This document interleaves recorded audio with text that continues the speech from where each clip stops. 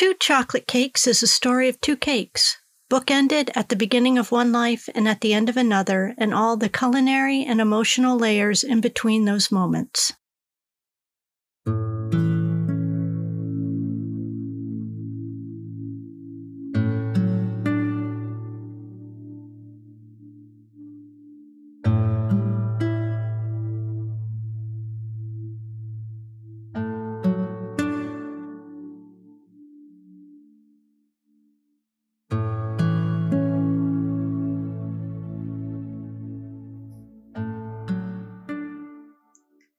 The best box lunch.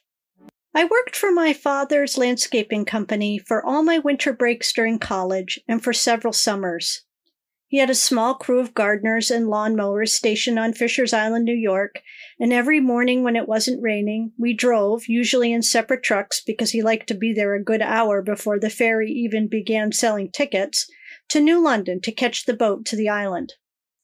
He paid me less than the other gardeners, even though I was more qualified than his other workers.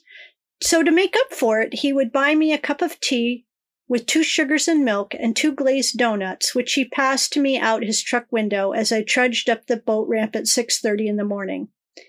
He said he paid me less and worked me harder to make a point that he didn't want to play favorites. He also pulled out the old chestnut that everyone else had a family to support, and because they were hard to hire folks, what with being fresh out of jail or newly sober, they needed the money. I could not argue with that. I don't know how he reconciled the donut handoff, however. I put my 5-gallon joint compound bucket, neatly packed with my hand tools, garden sprays, and fertilizers, in the back of his truck as he waited to back it onto the ferry.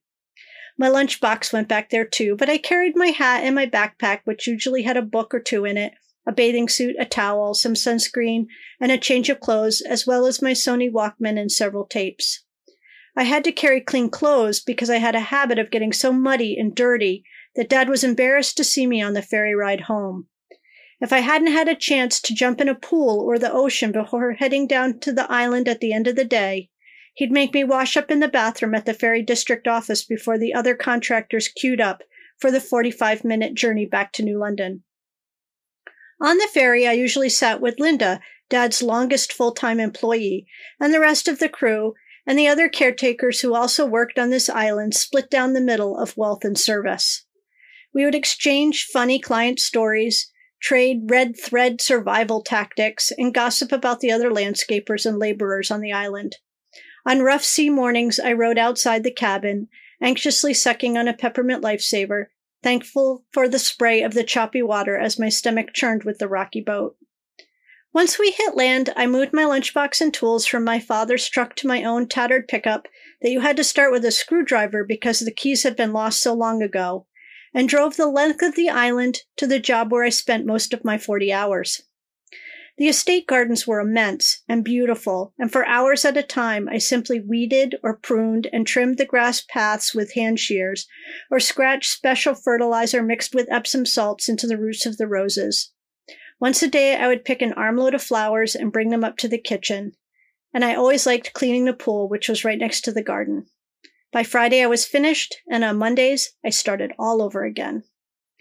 My father enjoyed working in the mornings with me. We didn't talk much, just clipped and deadheaded the flower garden, or harvested the beans or carrots or peas. We took our coffee break together.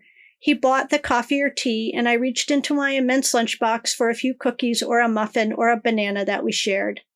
On foggy days, we often walked down to the ocean, the mist washing the dirt off our faces and hands. On nice days, we sometimes slipped out of our boots and slid our feet into the pool.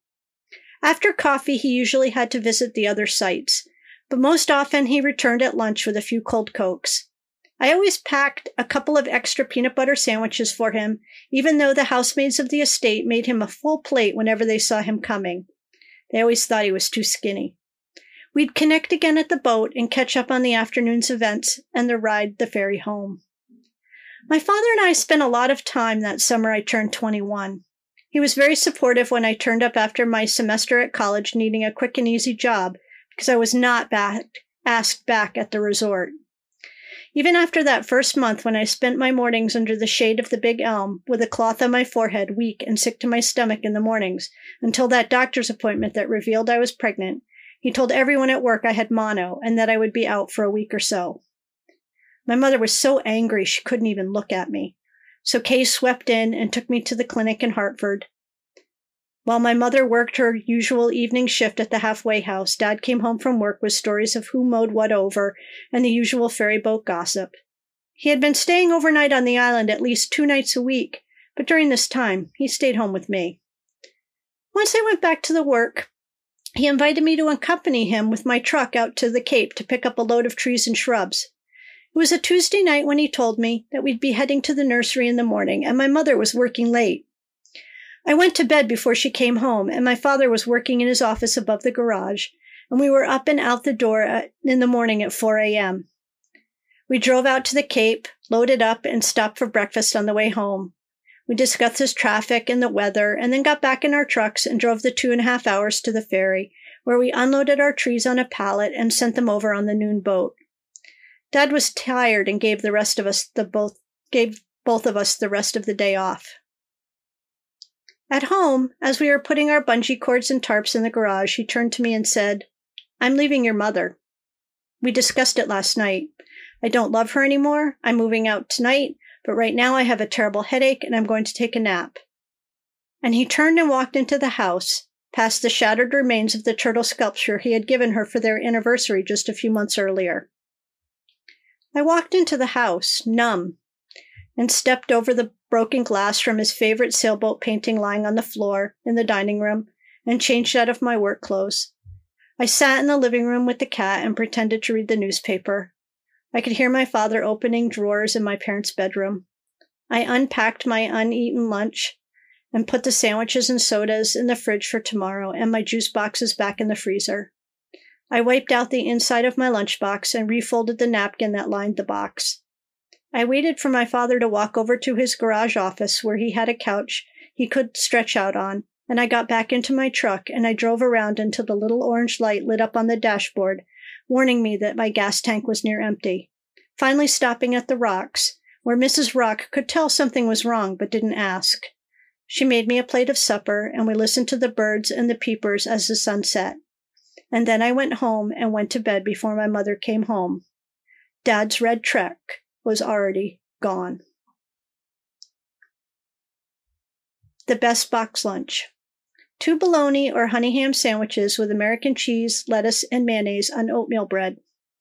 2 peanut butter super crunchy and strawberry jam sandwiches on oatmeal bread. 2 bananas. On very hot days, bring 4 bananas for the potassium. 1 sleeve of fig Newtons. 2 oranges or apples.